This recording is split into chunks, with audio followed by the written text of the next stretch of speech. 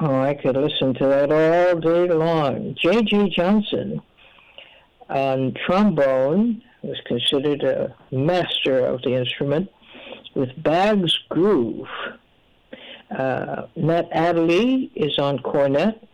Tommy Flanagan is on piano. We have Wilmer Little, sorry, I can't even read my own writing, is on bass, and Albert Heath, one of the Heath brothers, on drums. This was recorded in guess what year? 1958. See? When you do a thing well, it lasts. This is Lead Stories. I'm Retrice Lead. And what are we talking about today? Well, we're asking you to do your analytical thing today. And that is analyzing the weekend. We have a lot to get out of it. And I'm going to ask you some questions. If I could find my book, it would be really good. It would be excellent if I could do that. So here it is. As you know, a delegation from the United States headed up by Nancy Pelosi, the Speaker of the House, made a trek over to Ukraine and to Poland over the weekend to confirm and stress and repeat the confirmation and the stress that the United States was firmly in the corner of Ukraine and absolutely committed to giving Ukraine all its support, especially in this time when it is facing many challenges having to do with what do I say? Ukraine is going through a metamorphosis, and it is pretty violent because at the other end of the stick is Russia, the former Soviet Union, now Russia, reborn as Russia again, and it has declared war on Ukraine. And Ukraine had been begging and pleading for support all over the world. And really, it became apparent that people were not willing to get involved in this. Countries maintained a distance, a neutrality in the face of chaos. It fell to the United States, or the Biden administration has decided that it will step forward in a very decisive way to the aid of Ukraine. And it is in that regard that Nancy Pelosi and a whole bunch of people who are high-level officials in the Biden administration boarded a plane over the weekend for an unannounced visit to Ukraine. And there they pledged, especially Pelosi pledged, support, U.S. support in this war for Ukraine. The task we have today, and I'd like you to consider taking it on, is to discuss the significance of Pelosi's visit. And what should we take away from that? I know some things are plain to see, you think. It's been covered ad infinitum by the major media. It has gotten a lot of play, but it doesn't quite tell us what the story is or what's the story behind the story. And that's where you come in. You will tell us today the significance of this trip, and what do you relate it to? What do you think will come out of it, and why? 888-874-4888 is the number to call to get on the air and offer your perspective on it. Remember, we can't deny the obvious. There's a bunch of people who went on a plane and went to Ukraine. And they had high-level talks, the exact nature of which we don't know. But generally, we can surmise that it had to do with the current situation and the situation still unfolding. And beyond that, it was to emphasize for the world to see that the United States committed again, because it had done so on a couple of occasions before, committed again to supporting Ukraine. That is to say, it committed again to its opposition to Russia. What do you make of this? What was significant about this trip? And what should we be watching for coming out of it? 888-874-4888. Henry from Chicago, you are up first. Tell us what you're thinking. Greetings, you, Treese. Hope you had a great weekend. Hanging in. Hanging in. Oh, okay. You're just like me. Yeah. You know, when I saw the Pelosi trip to Ukraine this morning, and I'm not sure if the local media just kind of slipped this out, but they said that, you know, Pelosi was they was describing Pelosi as the next successor to the presidency. And I was like, what are they talking about? Now, I understand what her hierarchy is as far as succession, because she's the third person behind She's the third, not the second. Yeah, third. Exactly. So that made me think about, Kamala Harris, and that the Democrats typically have no faith in her. And I don't know if it's the Democrats or if it's just Joe Biden, but it seems like they're kind of this little trip. I kind of see some dissension amongst the ranks of the Democrats when you regard to Kamala Harris. So that's what I kind of took out of that. That she. What is the significance of it, though? What is the significance?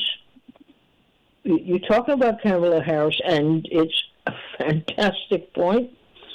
But what about it? Well, I guess when you're talking about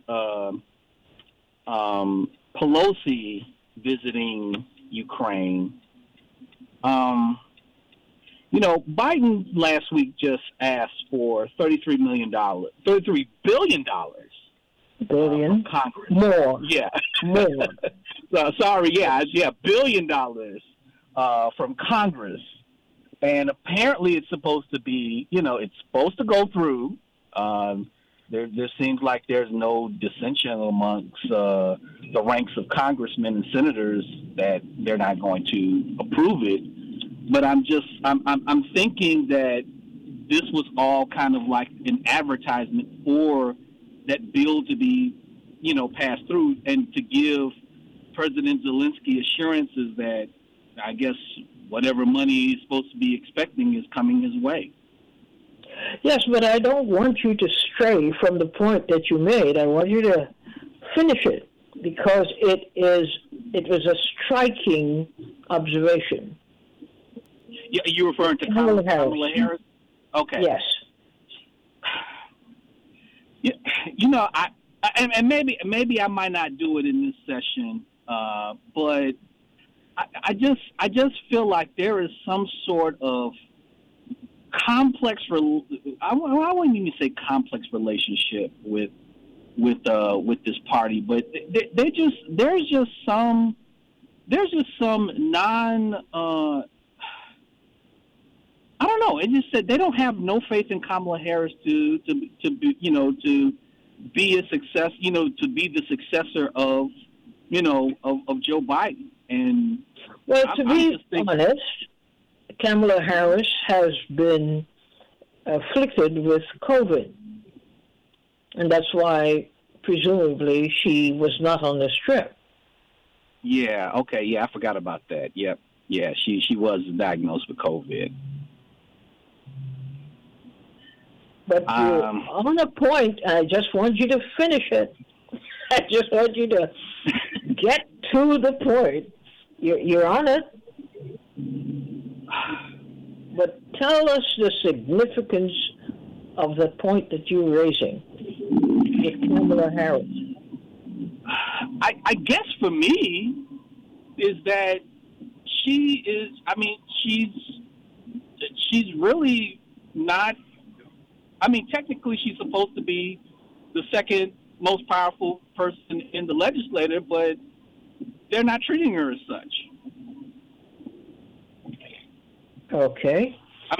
I don't know. I mean, you get the feeling. I don't think I hit the point, but. So your question is Kamala Harris, has she been sidelined under the guise that she has COVID and cannot participate in this process?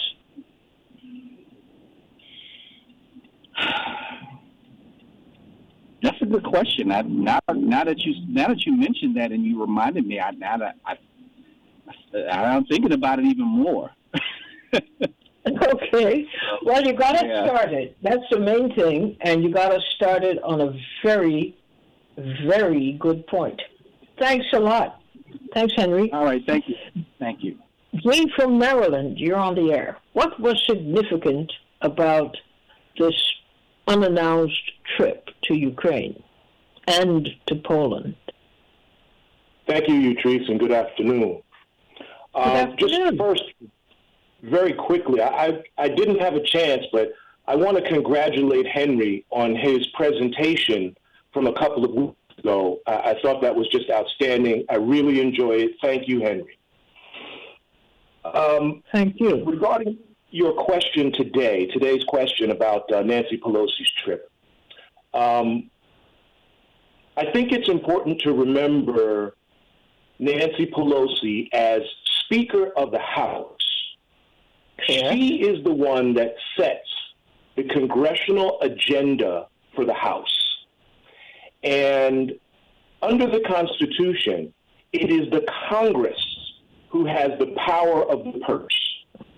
And so I think this trip is really designed for her to go and continue to fluff the story about the legitimacy of these operations and the funding that is continuing to flow to Ukraine, so that as these things come through the Congress now has an excuse, a reason why this funding is necessary, and they will proceed forward.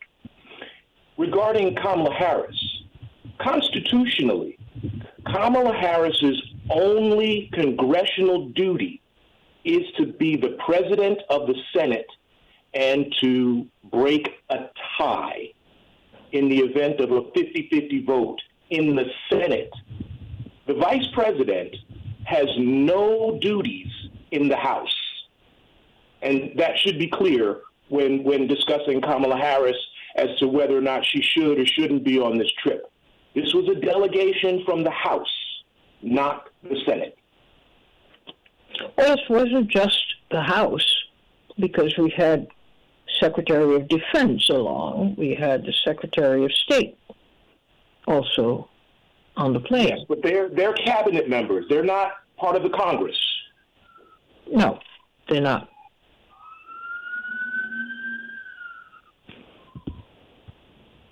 So Well, that's all I have. that's a pretty good assessment. But you're not telling us the significance of what you have just defined. You defined it very well. You're right on point. But what, in your view, is the significance of what you have said? It's the money. With regard to this trip. It's the money. She will be signing off for the Congress for all of the votes that'll be coming up for the additional funds to be going to the Ukraine. It's the money. Is that it? Yes, ma'am. Okay, I'll take it. But I think you could have gone a little bit further, though. I think you were close, but you've made a substantial point, and thank you very much for that. Somebody else could embellish that. Thank you. Brother Dave from Brooklyn, you're on the air. Yes, good afternoon, all. And I'd just like to give my perspective. First of all, I think the important thing for everyone to know at the beginning is that Nancy Pelosi doesn't work for the people. Nancy Pelosi is the head Democrat that sets the agenda in the Congress, and she works for that ruling elite that run things, the corporate elite and the ruling class that runs things in this country. And she's going to do things that are in their benefit. And it is to their benefit to get these many tens of billions of dollars into their coffers with all the weapons of war that they make and all the goodies that they will get as a result of getting your tax money to go towards the Ukraine war. So that's the first thing. And then we have to understand that the situation is such that what we have in Ukraine, we have to get the population to the point where they kind of go along with that. So everything that can be done to justify taking tax money and spending it in warfare in Ukraine rather than negotiations to really solve the problem will be understood by most people.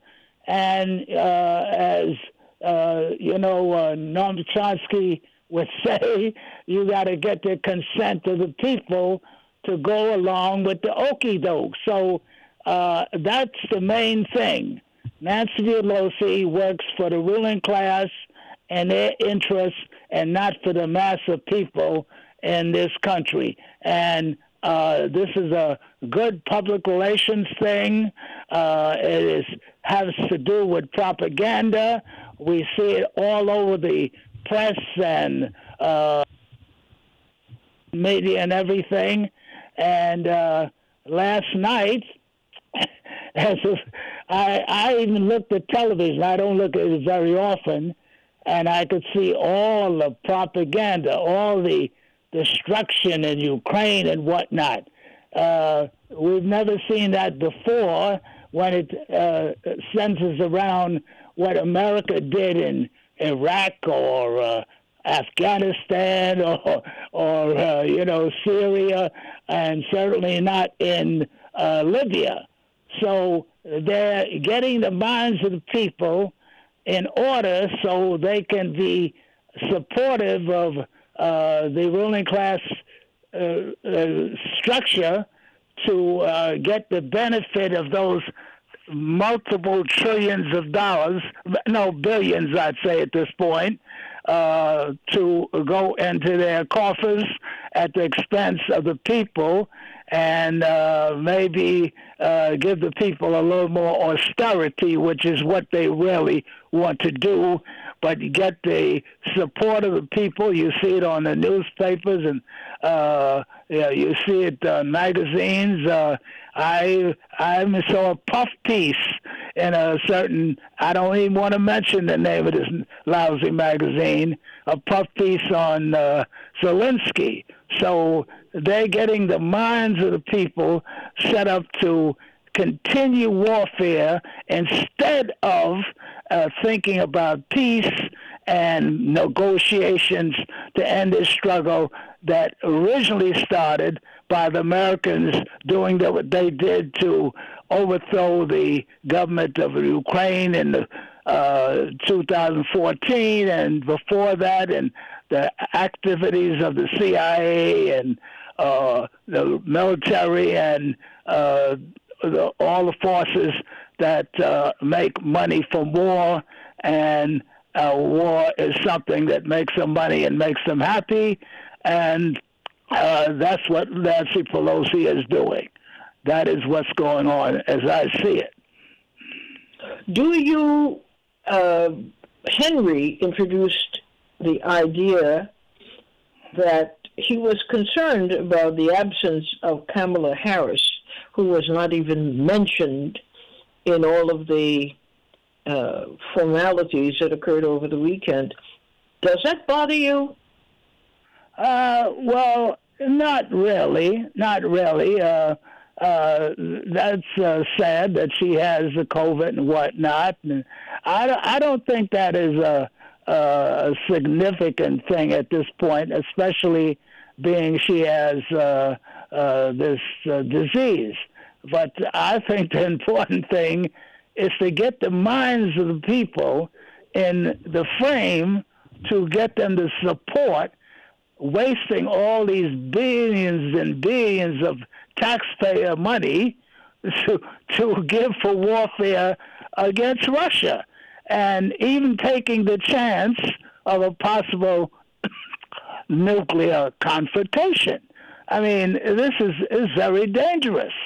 So, that's what is going on. Kamala Harris, the most important thing that people have to remember, and they never talk about this in the media, Kamala Harris does not work for us, the people. She works for the ruling class, period.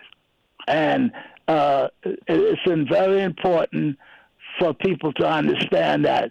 So she's going to do what they want, and they're going to make huge amounts of money from this and whatnot, and they're not really concerned with the danger of getting into a possible nuclear confrontation.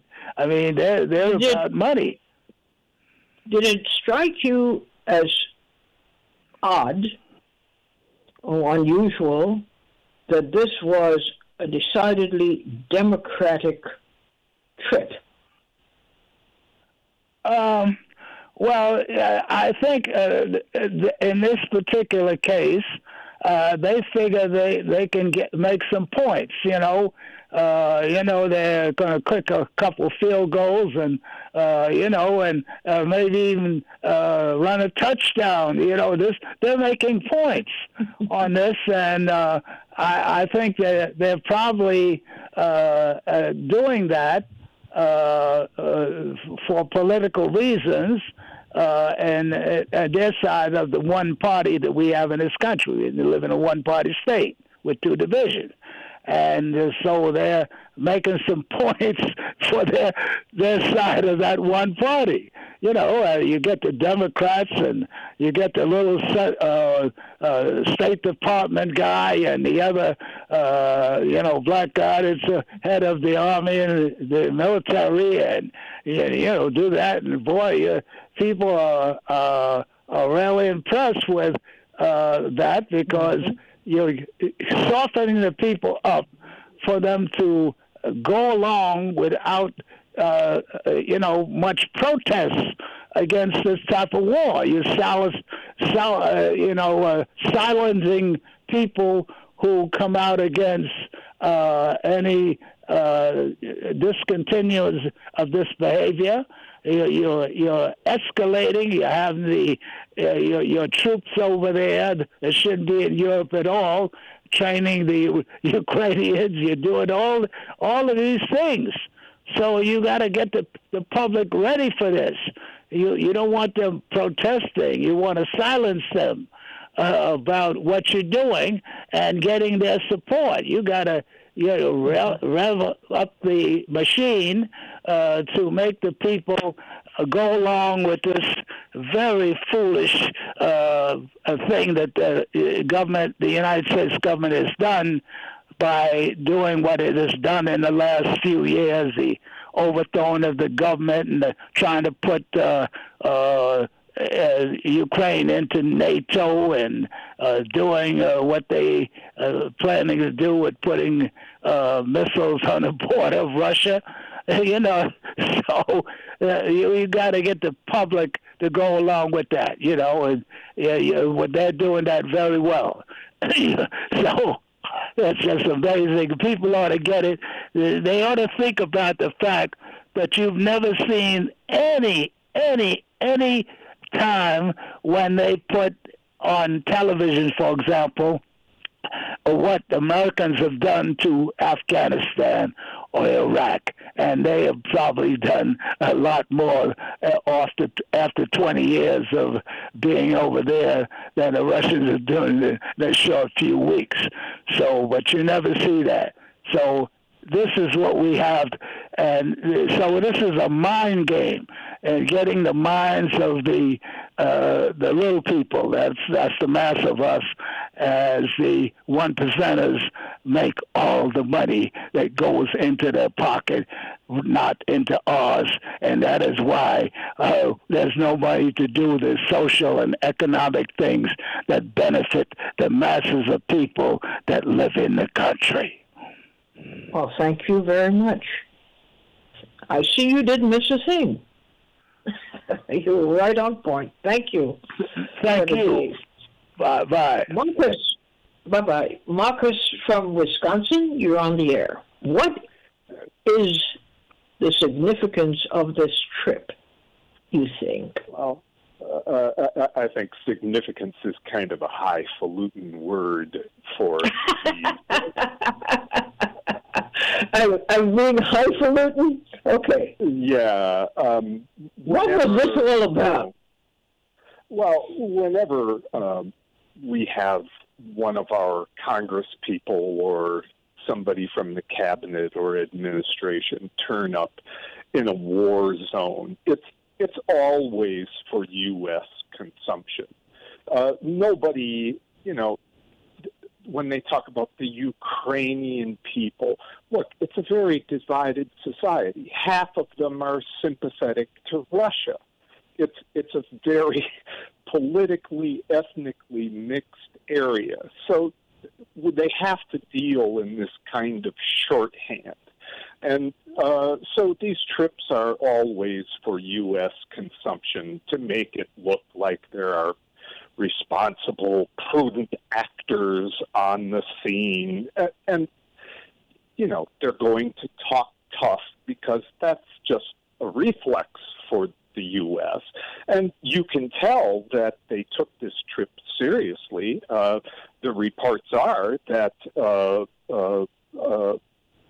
Senator Pelosi was reasonably sober for almost an Well, actually, she's just interrupting. She is not a senator. She's a member of Congress, actually. That's right. Sorry, my mistake. But apparently she was on her very best behavior, and there was a contingent of Democrats along, the largest contingent. There were 7 or 8 of them.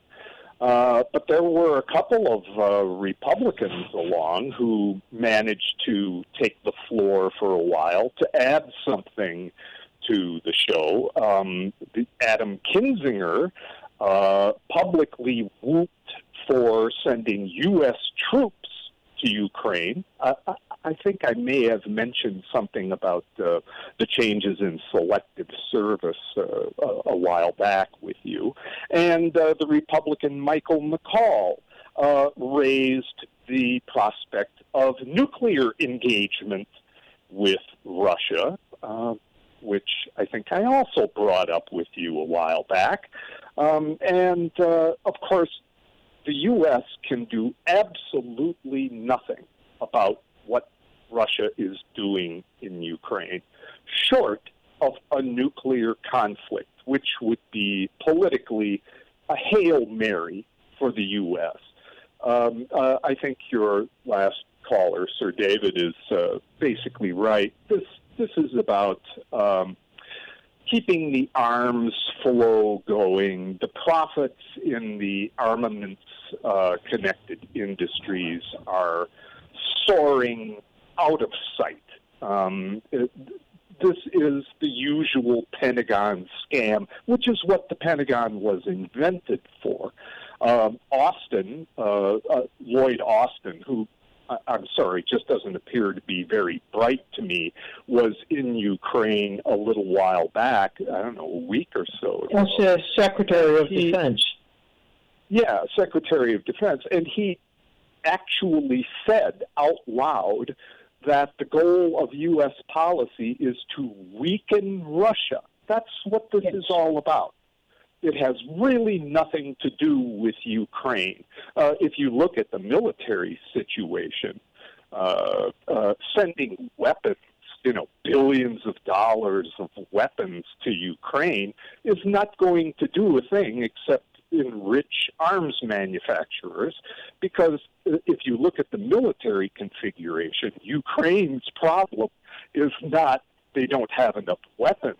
It's that the troops they do have, Russia has trapped them. They've encircled them in a pincer movement. The whole idea of all of this, it's just not based in any kind of fact on the ground at all.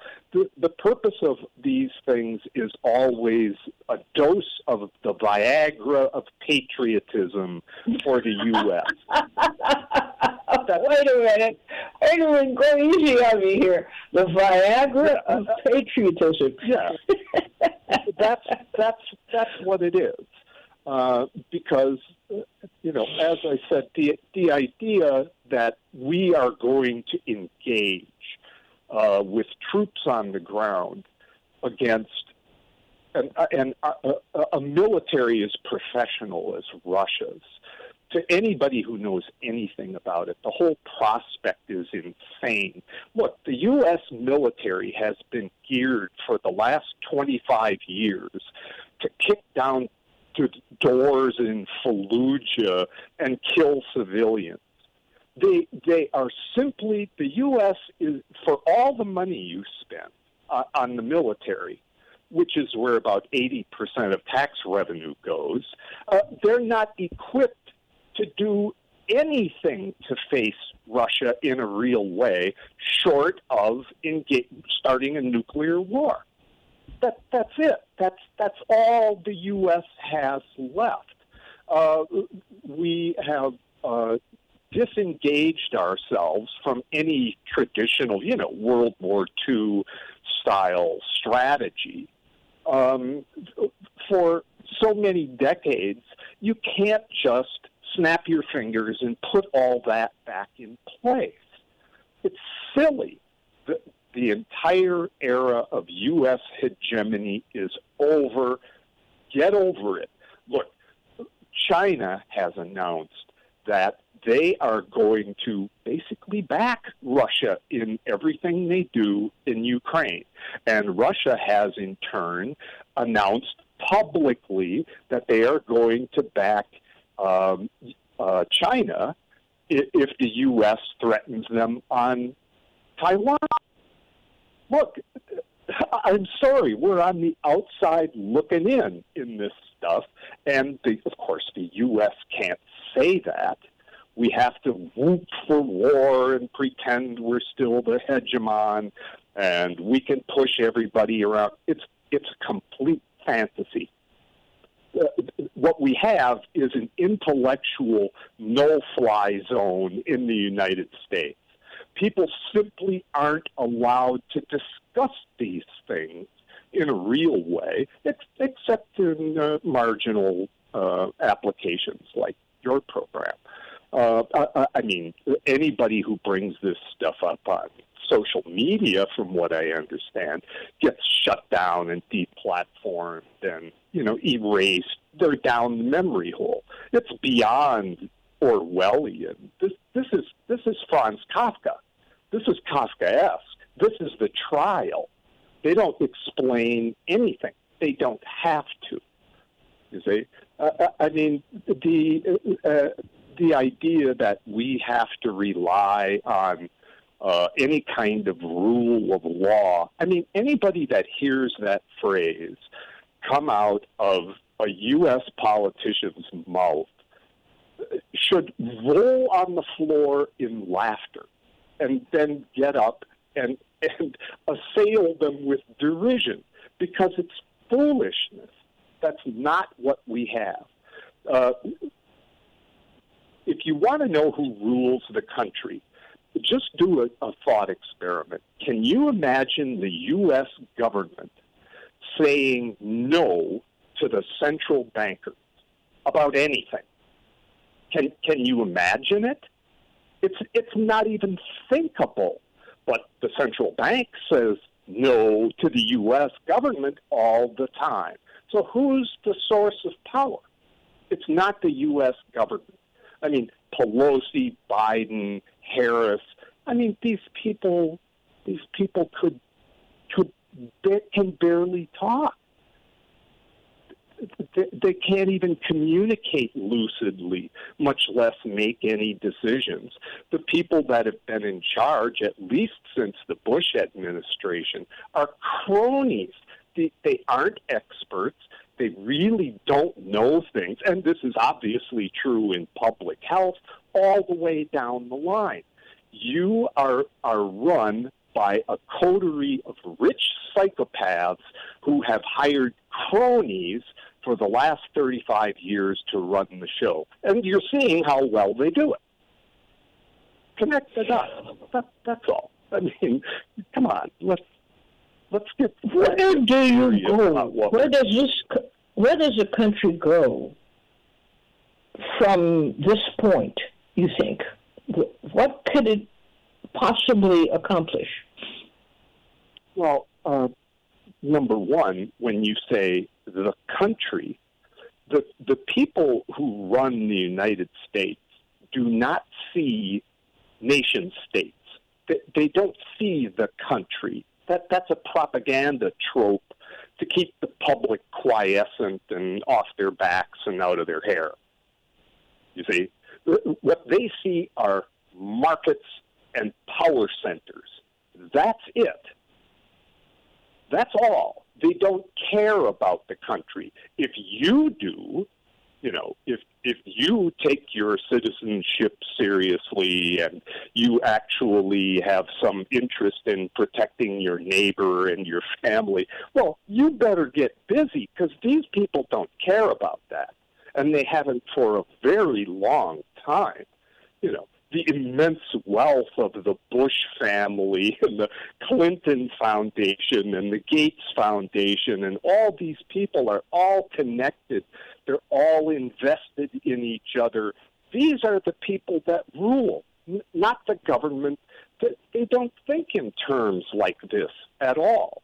I mean, I think we have to start to realize what the actual lay of the land is, so that we aren't continually trying to play out a scenario that hasn't been practical for 35 years now. That's really my answer. Well, it's a very good answer. It's an excellent answer. And I thank you for contributing it today. Thank you very much. 888, you're welcome. 888-874-4888. We'll take a short break and come right back to your observations right after this. You're listening to Lead Stories on PRN.FM. I'm Utrice Lead. We're talking about what came out of this grand performance over the weekend of a plane load of U.S. officials, including the highest elected officials, except for the president. Of course, he didn't go. And the trip to Ukraine and to Poland and to talk face-to-face with people making decisions there in this time of war. What is it that came out of it for you? What was the significance of all of the hoopla?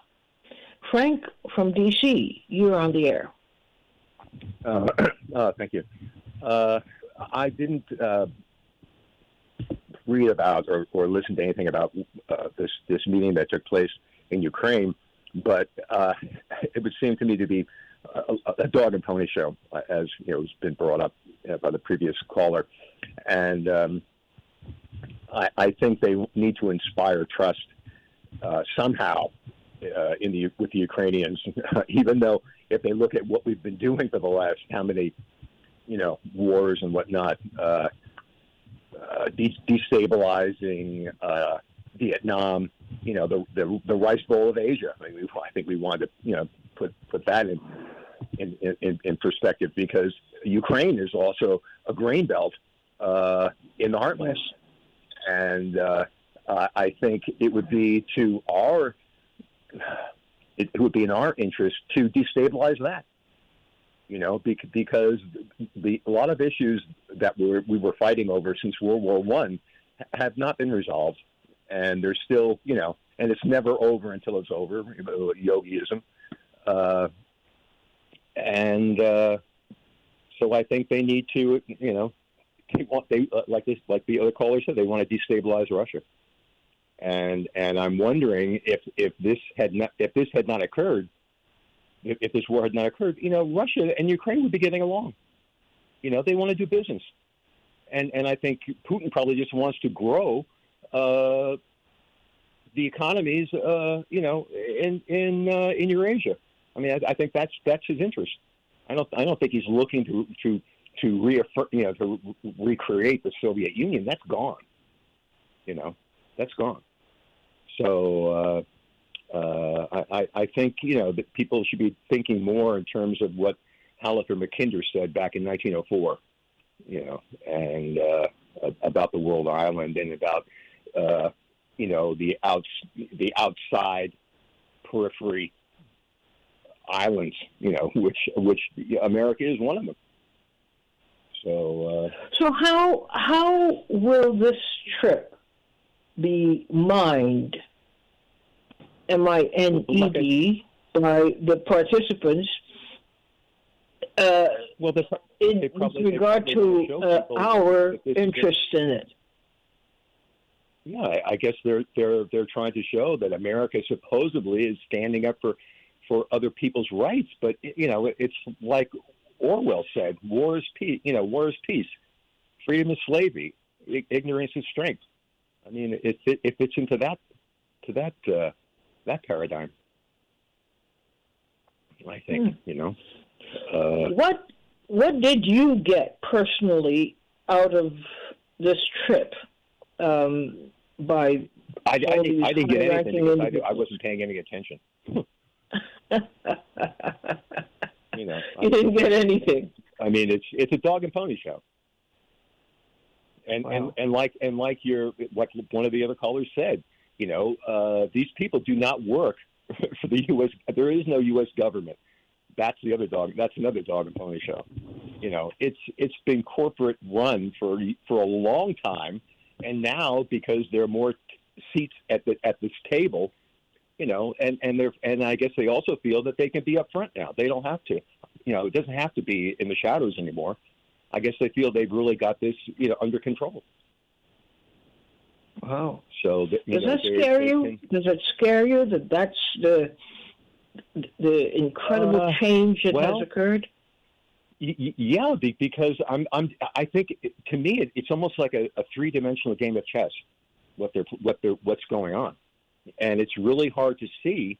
I mean, I guess depending upon your vantage point, what is the end game in all of this? Is it all about digitizing the everyone and everything, or what is it? Because I don't think it has nothing to do with freedom and democracy. Wow, are you a jaded American? No, not a bit. I think this is a great country. The American people are great people. It's just, who is running the show, and is it being run in our interest? And I think your other callers have said it. There's another agenda that we are just being pulled along with, and we're hypnotized. I think one of the funniest jokes, if you remember the movie Rocky and Bullwinkle. Yes. Okay. I mean, I think that's part of what's going on. People are hypnotized, by the media, and then the agenda can just continue. So maybe people need to stop watching TV. Stop reading. So if you could walk us through, okay, so they're back, and now Biden has to pick up from where they left off before they went. What do you expect the agenda to be? That's anyone's guess. I don't know because I don't think it's not Biden's agenda anyway. He's a talking head. Face it, he's a talking head like all the other presidents have been. And maybe some of them have been more players than others. Clinton. But and Bush, for instance, it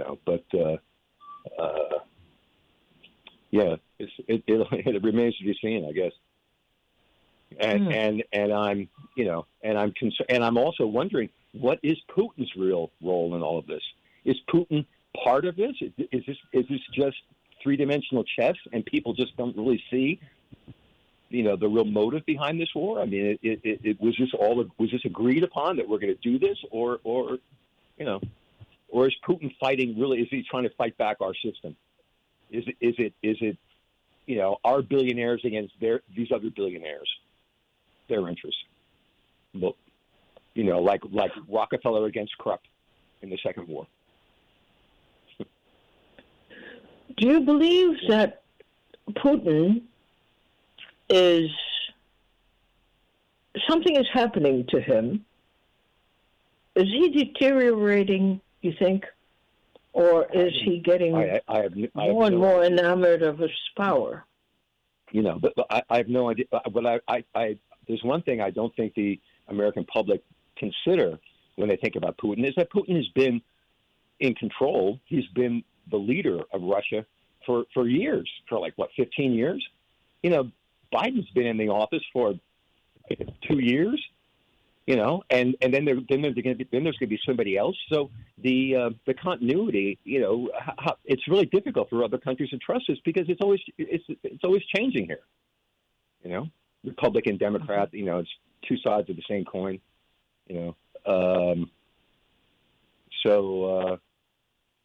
But I don't know. I just say you gave us quite a lot to think about today. Thank you very much for contributing. Yeah. Thank you. Well, Go ahead. Finish. It sounded like he had more to say. Ed from Queens, you're on the air. Hey, good afternoon, Trace. How are you? Okay, Ed. How are you doing? Me and the Psalms. hanging hard, hanging long. That's it. That's it. Pertaining to your question, the thing that bothers me the most about this, other than the fact that this wholesale throwing America's hat in the ring with this potentially deadly situation is the total omission of the vice president. I understand she's suffering with COVID, which, to be honest with you, I don't know how sincere or true that is, seeing as how she's been treated like a redheaded stepchild throughout this administration. But it's just the total Democratic usurping of her, and they're throwing all of their political cachet into this. You know, I mean, I think they're trying to score a home run for the midterm elections, which right now looks like they'll be totally wiped out in the House. So this whole thing is to me, it's a political theater show. And it's a deadly show because even though I think global thermonuclear war is pretty much out of the question, limited range tactical nuclear weapons are not above either side with using, and the damage that it could do to the environment on the whole, and the possibility of other nations' future conflicts using these tactical nuclear weapons, and the outcome that could have, that troubles me. But yeah, I think, you know, how could you just write out your vice president?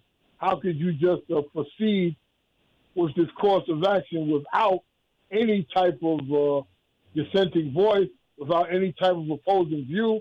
Your whole cabinet, your whole, you know, this is a dangerous game that they're playing.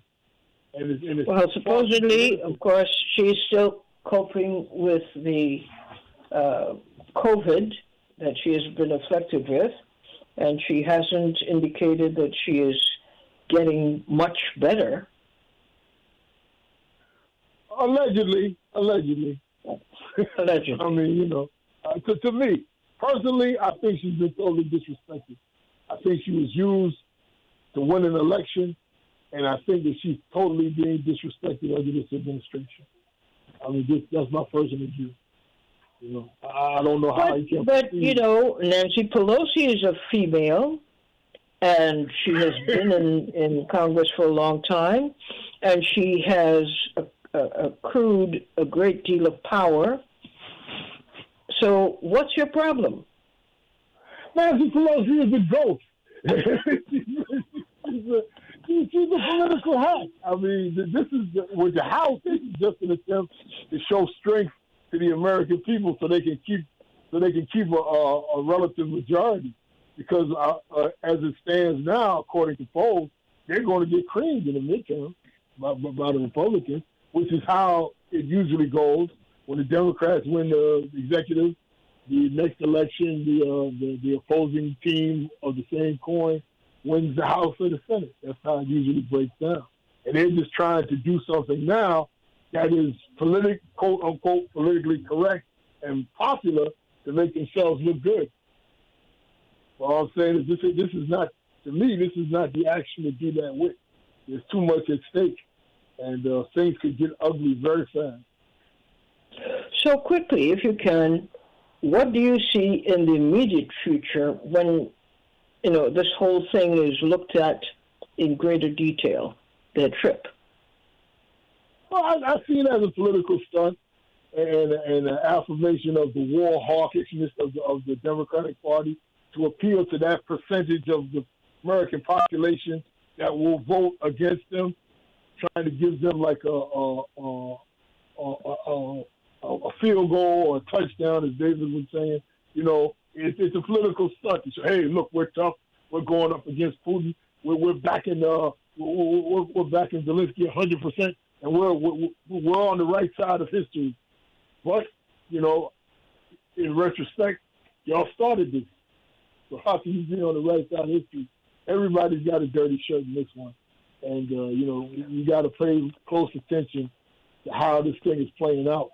And like I said before, I've been in that theater, and I know there are individuals in that theater that are capable of using tactical nuclear weapons and with high radiation yield and low building casualties as far as property is concerned, and they can make it justifiable. And when that genie's out the bottle, forget about it. There's no putting it back.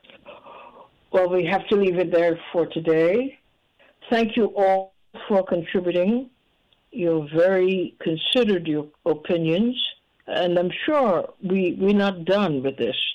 I'm sure we'll come back to it. We'll see each other tomorrow and talk some more. Bye-bye.